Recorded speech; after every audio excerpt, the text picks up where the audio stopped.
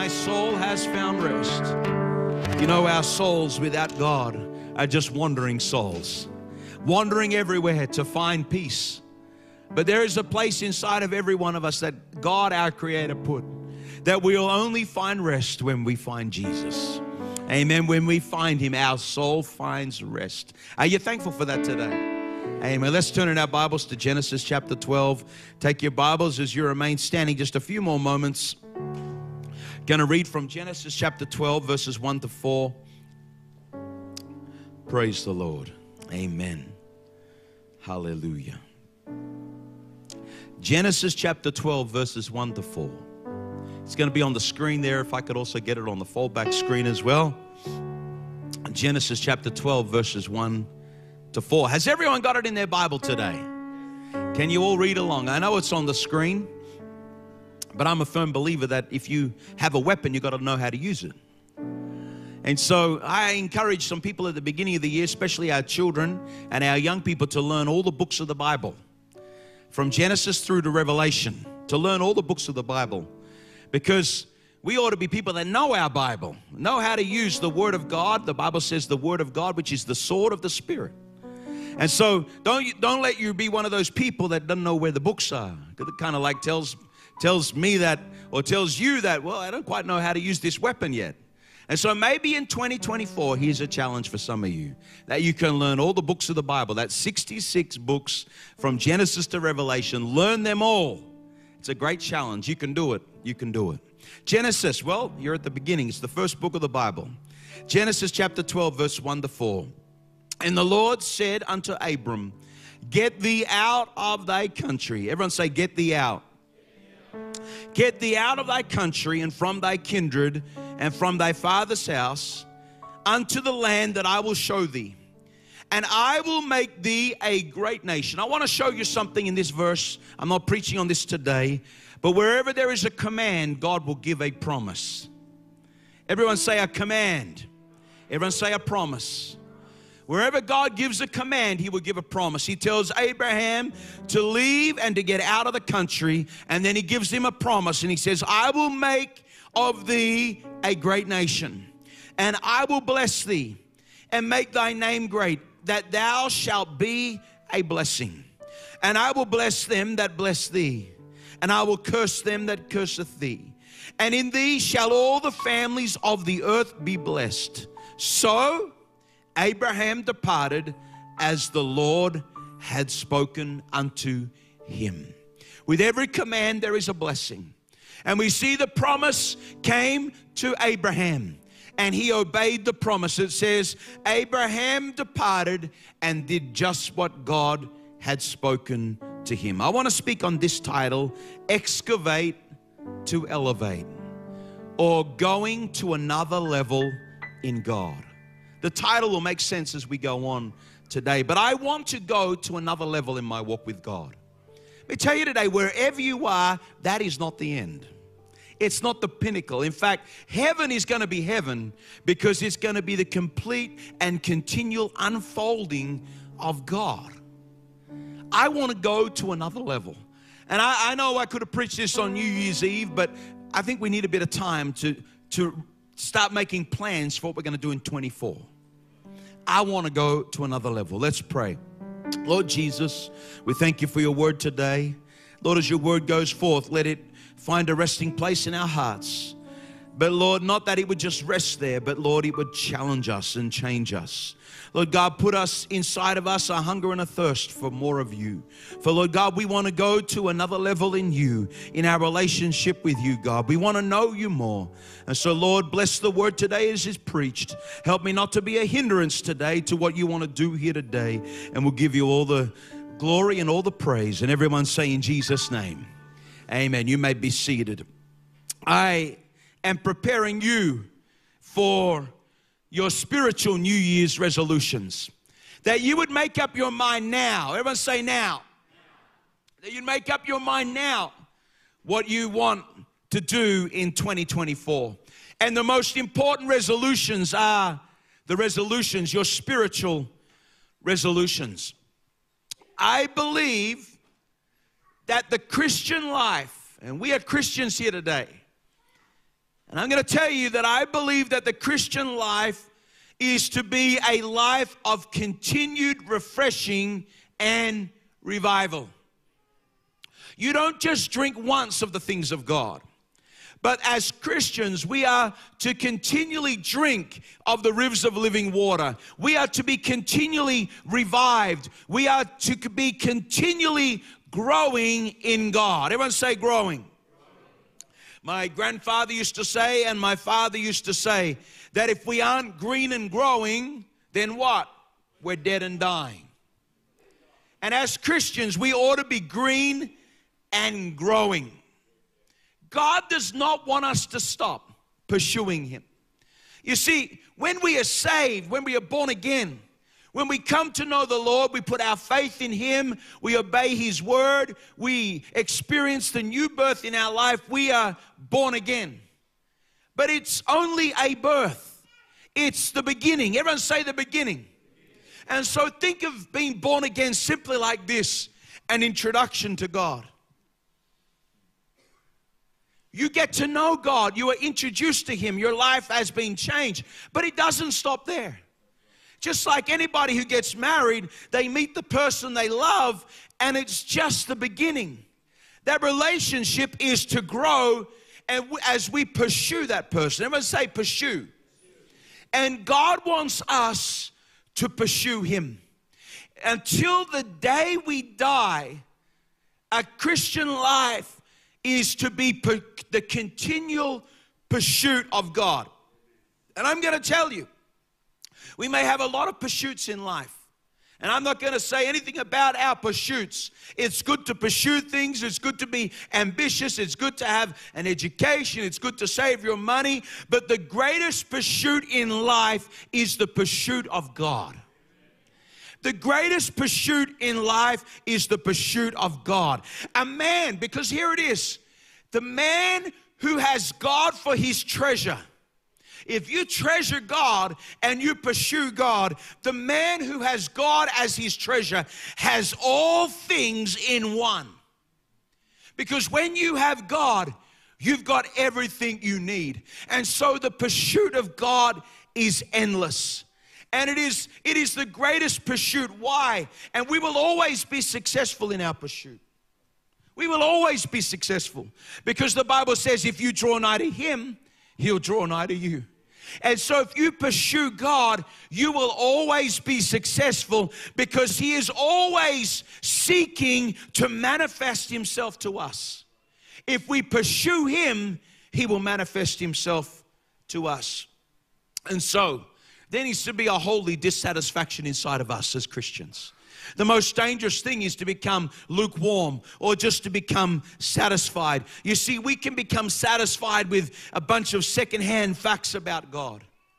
So things that somebody else told us or a preacher told us or we read it in a book or I heard it at church and I heard these things about God. And you know, sometimes because we know about God, it can create this false sense of intimacy with God.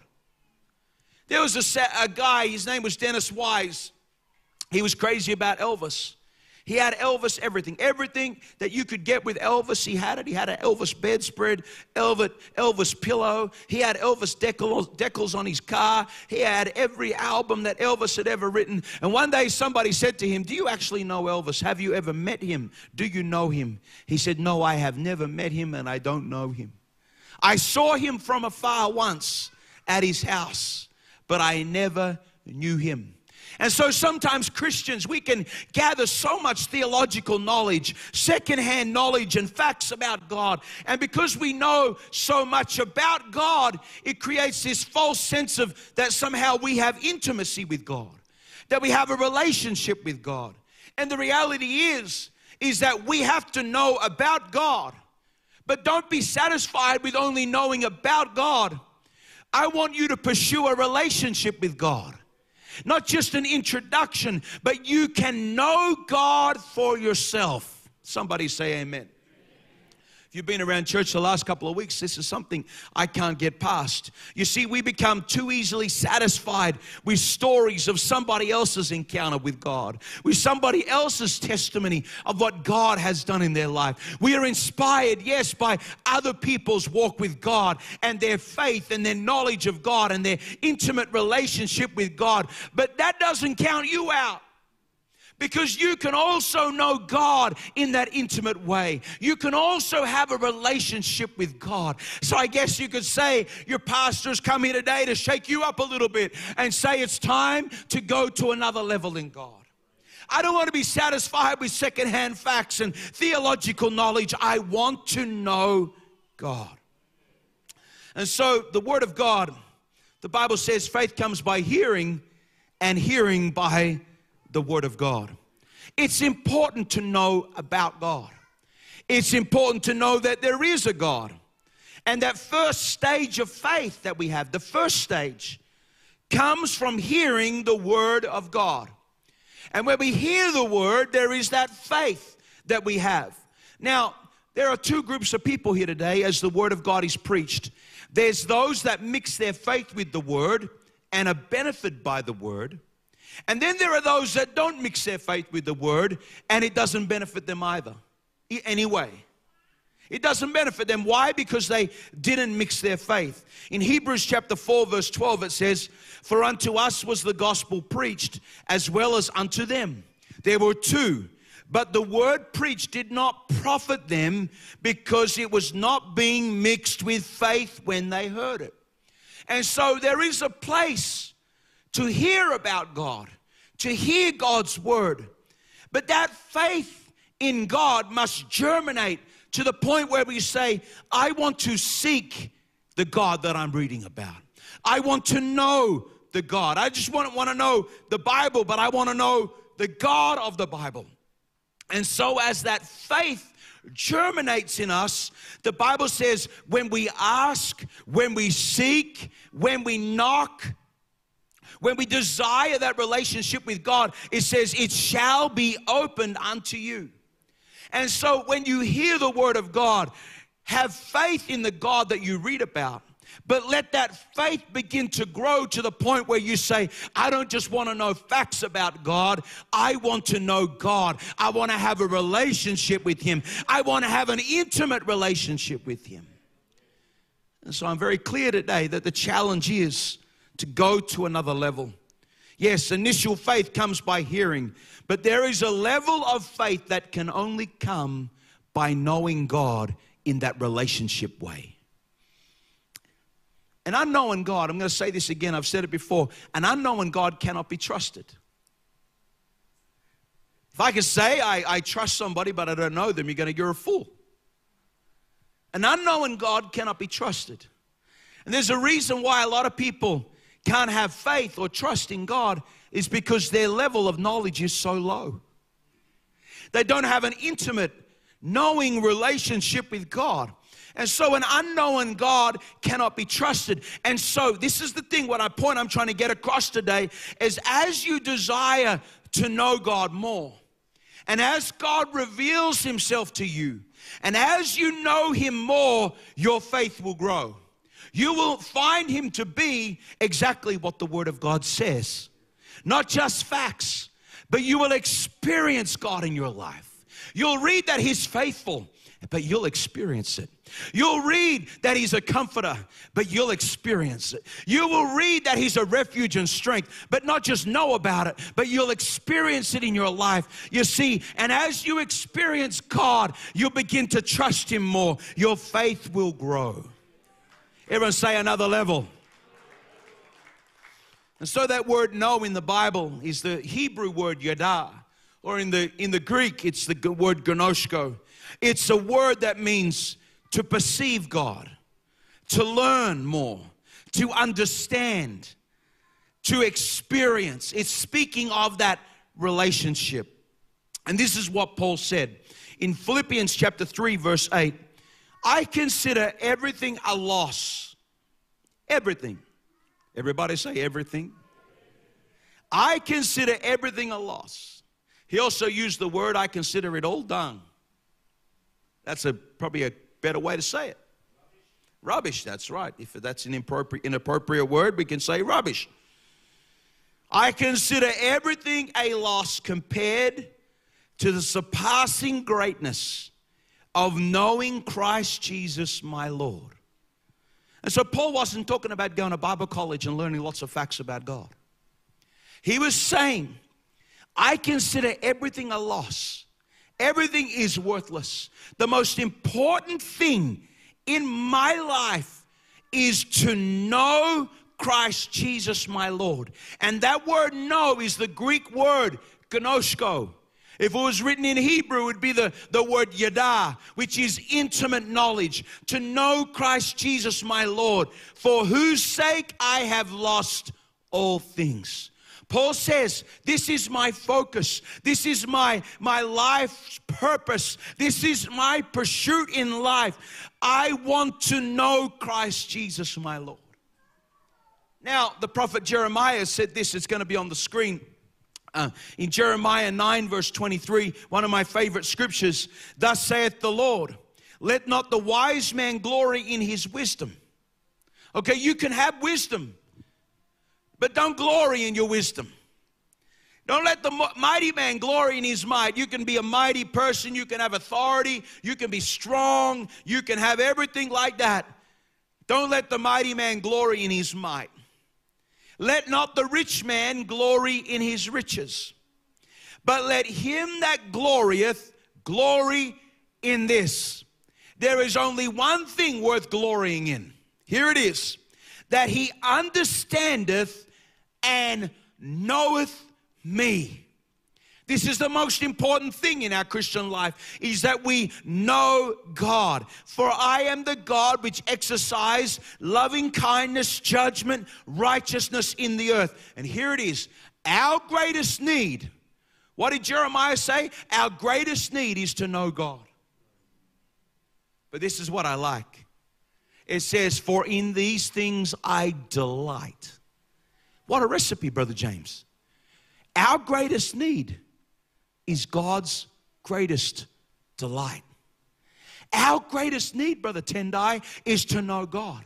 His greatest delight is to reveal himself to us. And so I want to tell you today that the greatest pursuit in life is the pursuit to know God. And I want to encourage you as you prepare to go into 2024 that you would set your heart and your mind and say, I want to be closer to God. I want to know God more. I want to pursue him. I want to be further in my relationship than I was in 2023. It's not always a comfortable thing to do, to go back and look at photos of where you used to be, especially when it comes to fitness. I just like to think I'm more blessed than I was. And it's also not a very comfortable thing to think where we were spiritually and where we are now, because we ought to be growing. And so 2024, let it be the year where we set our heart to pursue God. You see, our greatest need is to know God, and his greatest delight is to reveal himself to us. I want to take you to a scripture in Matthew chapter 5 and verse 3.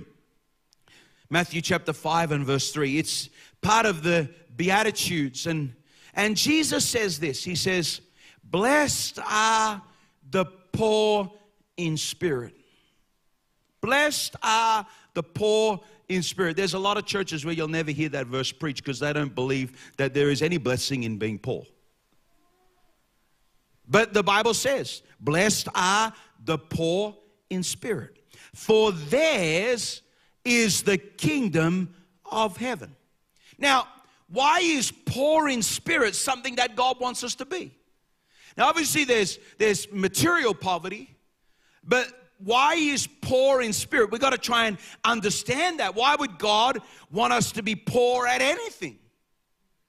You see, the poor in the spirit are the ones that recognize that they don't have anything to offer God spiritually.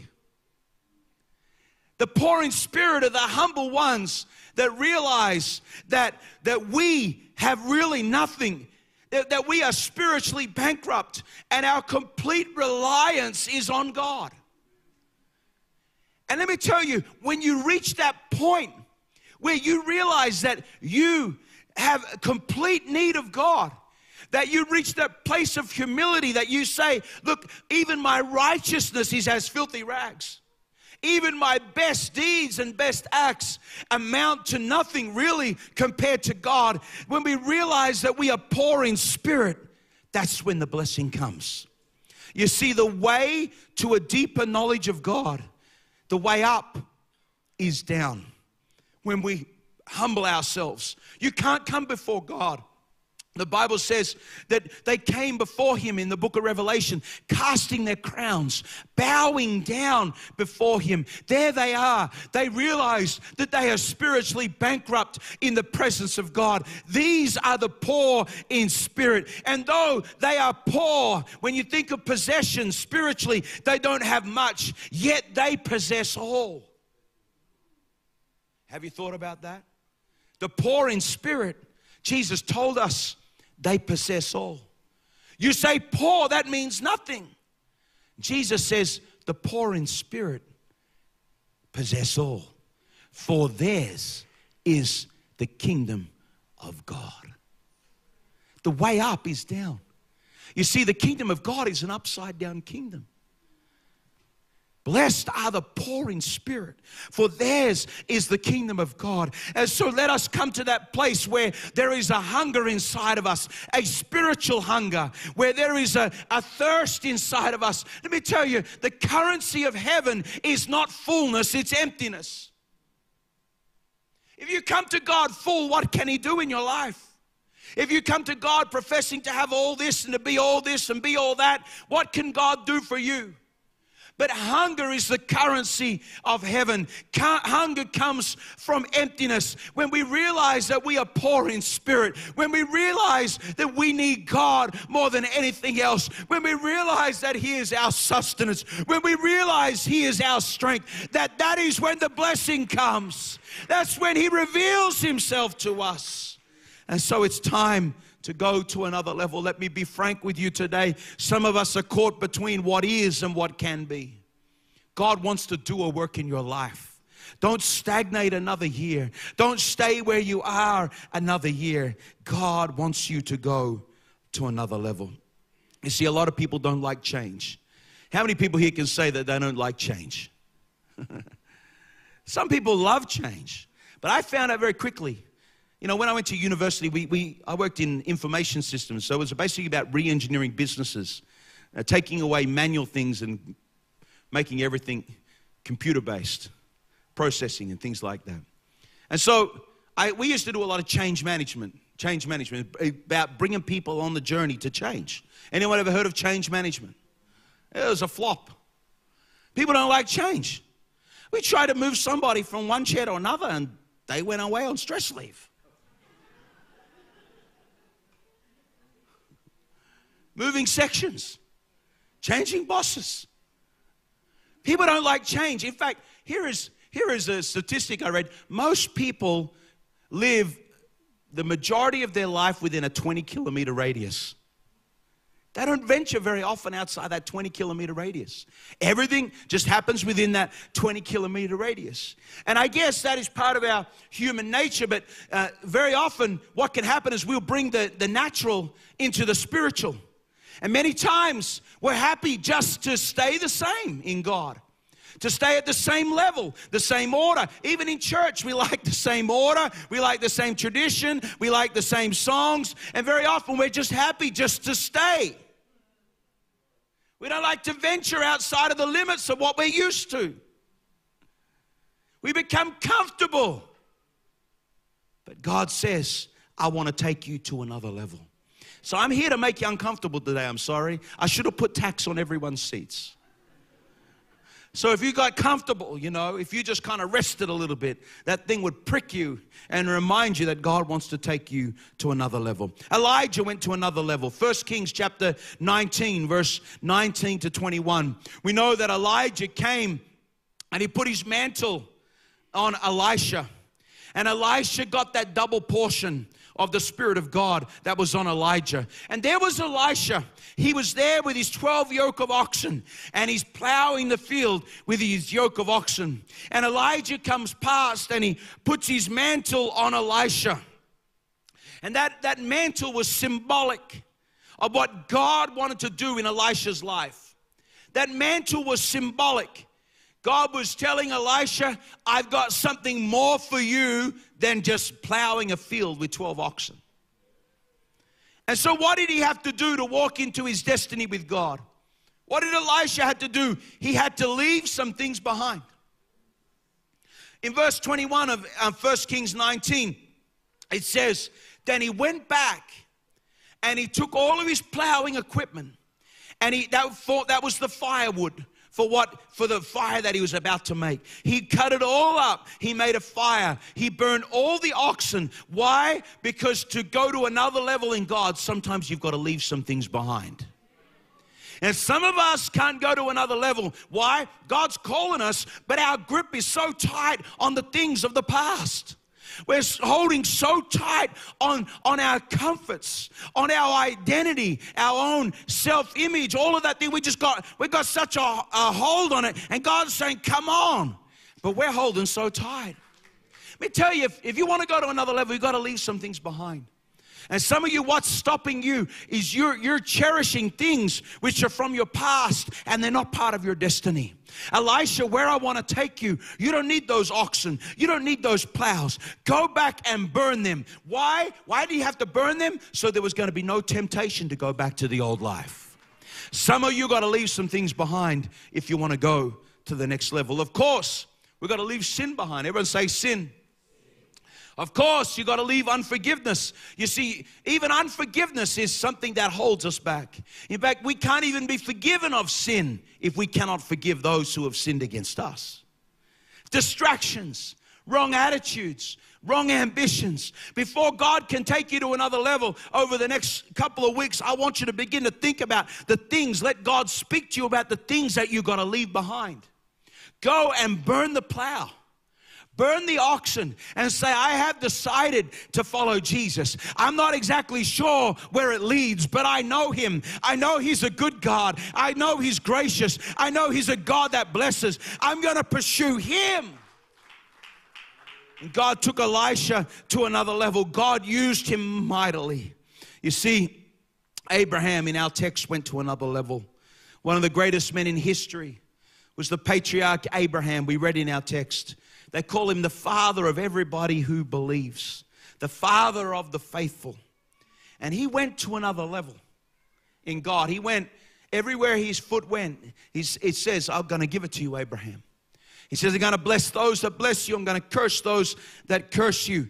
Abraham went to another level, and he was called of God to come out of his comfort zone. Everyone say comfort zone. Why are comfort zones comfort zones? Let me tell you why. Because they're not demanding. They don't require anything of us. It's just comfortable. We're in our comfort zone. Our comfort zone is relaxing. It's easy.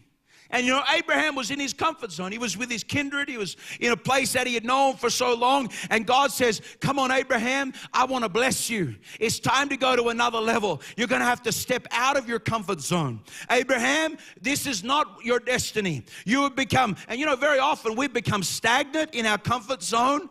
We become unproductive. How many people have got a comfortable chair where you'd like to just chill and do nothing? Yeah, that's good. That's all right. I'm not going to preach against that because I got one too. My comfort zone. And when I get there, it's good. But if I stay there too long, we can become stagnant. We become unproductive. And it's nice that as it is, after time, it can even become boring. And God says to Abraham, he says, I got more from you.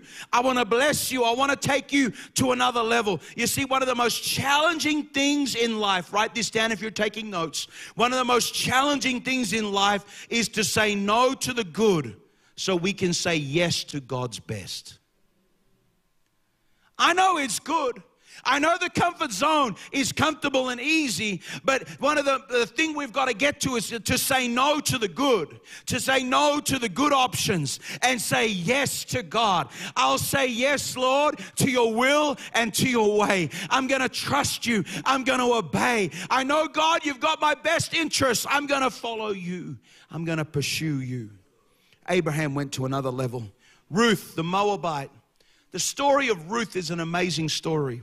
This heathen Moabite woman went to another level. She even became part of the lineage of Christ.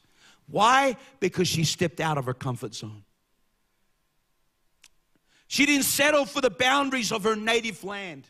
She didn't settle for the boundaries of her comfort zone. And she proclaimed to Naomi. Naomi said, I'm going to Judah. And Ruth said, entreat me not to leave thee or to return from following thee. Don't push me away. For where you go, I will go. And where you lodge, I will lodge. Your people shall be my people and thy God, my God. And you know, Ruth went to another level. She discovered the God of Israel. She knew God. She entered into her destiny with God. She entered the lineage of Christ. A Moabite woman, a heathen, was never meant to really be there. But because she followed the call of God, she went to another level. That's 3 people that said yes. But there's a man named Lot. Everyone say Lot. Lot settled for a familiar and a small place. Judgment was centered on Sodom and Gomorrah. God came to Lot. He said, Lot, I'm going to give you a way of escape. The merciful God said, Lot, I'm going to give you a way of escape. I'm going to get you out of these sinful twin cities of Sodom and Gomorrah. And in Genesis 19, we read about it. And when morning arose, the angels came to Lot, saying, arise, take your wife and your 2 daughters which are here, lest you be consumed. Lot, it's time to get out of here. And look at verse 16. And while, it's a bit hard to read that, but if you read it in your Bible, sorry. And while he lingered, everyone say he lingered. God was calling him out, but Lot lingered. The men laid upon his hand and upon the hand of his wife and the hand of his 2 daughters. Yes. The Lord being merciful unto him. So he lingered, but the mercy of God reached out and said, don't be stupid, Lot. Grab Lot and took him outside of the city. In his stupidity, God was still merciful to him. Then look at this. Verse 17, it came to pass when they had brought them forth abroad that he said, escape for thy life. Look not behind thee, neither stay thou in all the plain. Lot, I brought you out through my mercy. Now I'm telling you, run, escape. And what does he say? Don't stay here in the plain. He said, escape to the mountain. You can see that in verse 17. Escape to the mountain. And what did Lot say? The first time he lingered, but this time he says, oh, not so, my Lord. I'm not going to go there. He says, behold, now thy servant has found grace in thy sight. Verse 20, look at this. In verse 19, he says, I cannot go to the mountain. I cannot go to the next level, lest some evil take me and I die. And then Lot says in verse 20, behold, now, what about this city which is close by? What about this city which is close by? It's a little one. Everyone say a little one. God's calling him to the mountain. And Lot says, what about this little place that is close by? Can't I go there? Let me tell you, the Bible says he lingers. Abraham stepped out of his comfort zone and God blessed him. Ruth said, entreat me not to leave thee. She followed Naomi. She stepped out of her comfort zone and she went to another level. Elisha went back and burned the plow and he went to another level. But Lot went nowhere. Why? Because he lingered. And the mercy of God came to him again and he said, come on, Lot, go to the mountain. He said, I'm happy just to be here on the plain. Can't I stay in this little place right here? My purpose today is to encourage you to go to another level in your walk with God. It doesn't end at salvation. There's a wonderland of glory. There's a wonderland of glory beyond just being born again. Write that down if you're taking notes. There's a wonderland of glory beyond just being born again. And so there is Lot. He compromises going to another level just to stay in a little place. How do I go to the next level? This is where I get to the excavate bit. To build a high building, to go to another level, you have to make sure the foundations are there. In Genesis 26, and I'm getting ready to finish, it says there was a famine in the land. Genesis 26 verse 1. There was a famine in the land in the days of Abraham. And Isaac went up unto Abimelech, king of the Philistines, unto Gerar. And the Lord appeared unto him and said, go not down to Egypt. God said to Isaac, don't go to Egypt. Dwell in the land which I am going to tell you. Everyone say, sojourn. Isaac, stay in the land that I'll tell you.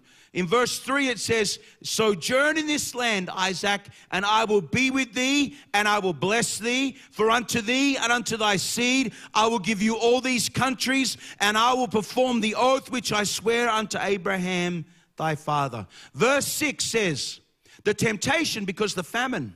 Everyone say a famine. There was a famine where he was in Gerar.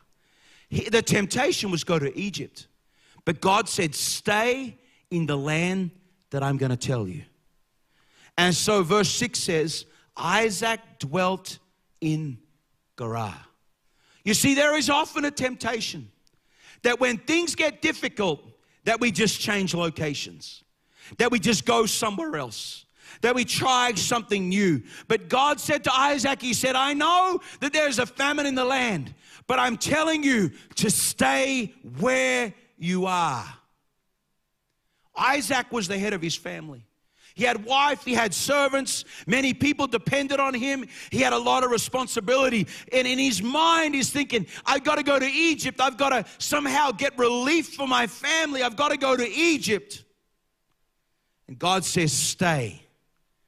Now, the Bible says something interesting in verse 17 of Genesis 26. It says, and Isaac departed, and he pitched his tent in the valley of Gerar, and he stayed there. Everyone say he was obedient. And Isaac began to redig the wells of his father. He stayed there, and his father had dug some wells. The enemy had come, and the enemy had filled them in. And Isaac said, I'm not going anywhere. I'm going to start redigging some wells. And as he began to redig the wells, let me tell you, the enemy strived against them. Now here's my message today. Excavate to elevate. Some of you think, I got to go to another level in God. I've got to change all this. Got to change that. Got to change my job. Change my relationship. Got to get more money. No, God says, no, stay. Stay and redig the wells. Because some of you have got wells that have been filled in by the enemy. Your sustenance is not going to be somewhere else. Your sustenance is there, right where you are, if you just redig those wells. Redig the well of prayer. Everybody say prayer. Where is God? Well, have you been praying? You've been seeking His face? I know the enemy's come and filled that well in. But before you go to another level, you've got to excavate. You're going to have to redig the well of prayer. What about the well of faithfulness to God in everything in our life? What about the well of our fellowship? What about the well of the Word of God? What about the well of serving God? Giving of our talents and our time and our treasure. You see, the way to go to the next level in God, first you've got to excavate. You've got to begin to dig out those wells that the enemy has filled in. And in 2023, the enemy's been at work in your life. He's filled in those wells which once brought you life. But now they're filled in and you're thirsty. And there's a famine in the land. Let me tell you, you don't have to go to another land. Just redig the wells. The Bible says He's the God of Abraham, Isaac, and Jacob. We know a lot about Abraham. We know a lot about Jacob. We don't know a lot about Isaac. But Isaac followed in his father's footsteps, and he redug his father's wells. Why did he follow in his father's footsteps? It might have been because that day when they went to the mountain to sacrifice, he heard the voice of God for himself. He saw the ram in the thicket and said, that's enough for me. Everybody say, redig the wells. If you want to go to the next level in God, you've got to redig the wells. In verse 22, and it says, and he removed from thence and digged another well. He's digging all these wells, and for that the enemy did not strive. And he called the name of that well Rehoboth. And he said, for now the Lord hath made room for us.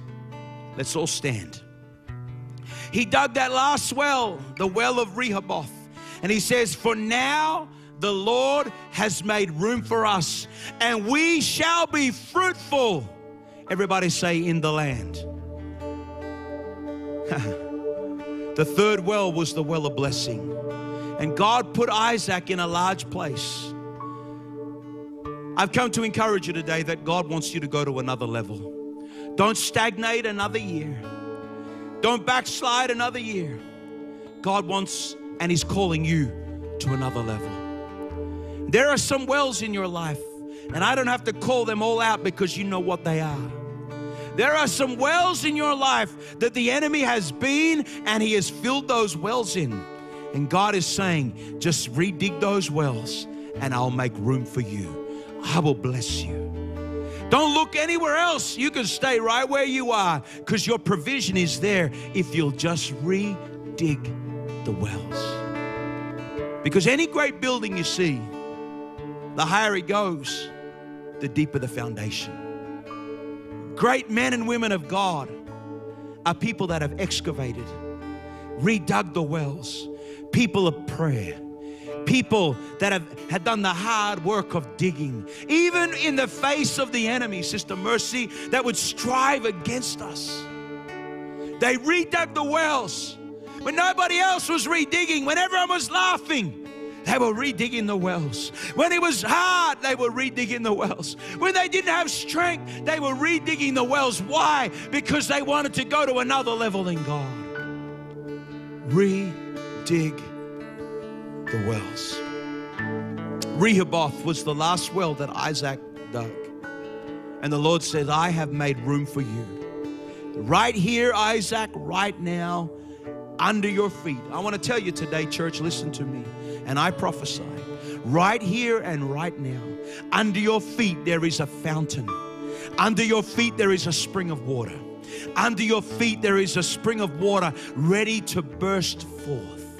I know that you feel like you're in a barren place, but sing, oh barren.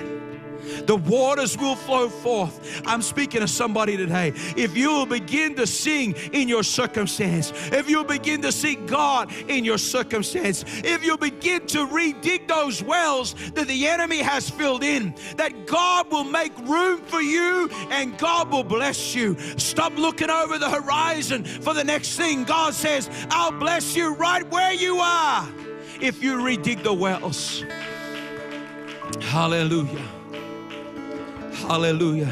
This whole church is going to be an altar today because not one of us is excluded from this altar call today. Because the clarion and clear call of God is to go to another level. And I pray that there's a holy dissatisfaction inside of you. If you're satisfied, you say, I just want to go home and have lunch, Pastor. Please, just leave me alone. Well, it's all right. You can stay there. But I believe there's somebody here that says, I want more of God. Can we lift our hands right now? That's a sign of surrender. Hallelujah, Jesus. Lord, I know you want to bless me. Oh God, Lord, help us to redig those wells. to excavate, Lord God, so that we may elevate our relationship with you. Lord God, to redig the wells of your word. Lord, Lord, your word would be a lamp unto our feet and a light unto our path. And Lord, even when we taste of your word, it can be bitter in our mouth, but sweet to us, oh God. Lord, because you're changing us. Oh God, from glory to glory, you're changing us, God, through your word. Help us to redig the well of prayer in our lives, oh God. Lord, help us to redig the well of communing with you in that place of prayer. Not just coming to you, Lord, because we got needs and things that we want. But Lord, we'd be like Adam and Eve before the fall, that they just communed with God just to be with you. Lord God, that we would redig the well of prayer. Help us to redig the well of fellowship, oh God. To find fellowship amongst other believers where we can find strength and encouragement, oh God. Hallelujah, Lord, help us to redig the well of faithfulness. Help us to redig the well of giving to you, Lord God. Not just in our finance, but our talents, the things that you've created us with. Lord, our treasures, Lord God, our time, that we'd redig that well. Help us to redig the well, oh God. Lord God, of Lord, being faithful to your house. Lord God, to be here in church. Lord God, to hear from your word. Help us to redig the well, oh God, of being filled with the Spirit. Lord God, some of us have become dry, Lord God. Refill us afresh and anew as we drink of the rivers of living water.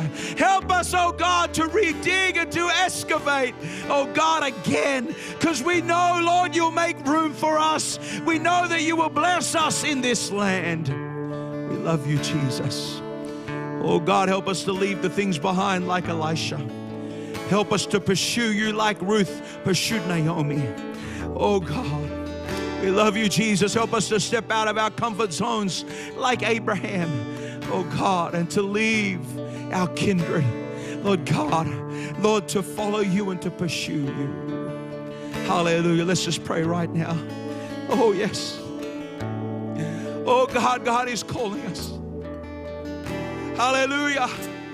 Oh, I know this is what God is speaking. I want to tell somebody today there is a well right under your feet right now. Right where you are, if you would redig, the wells of living water will spring up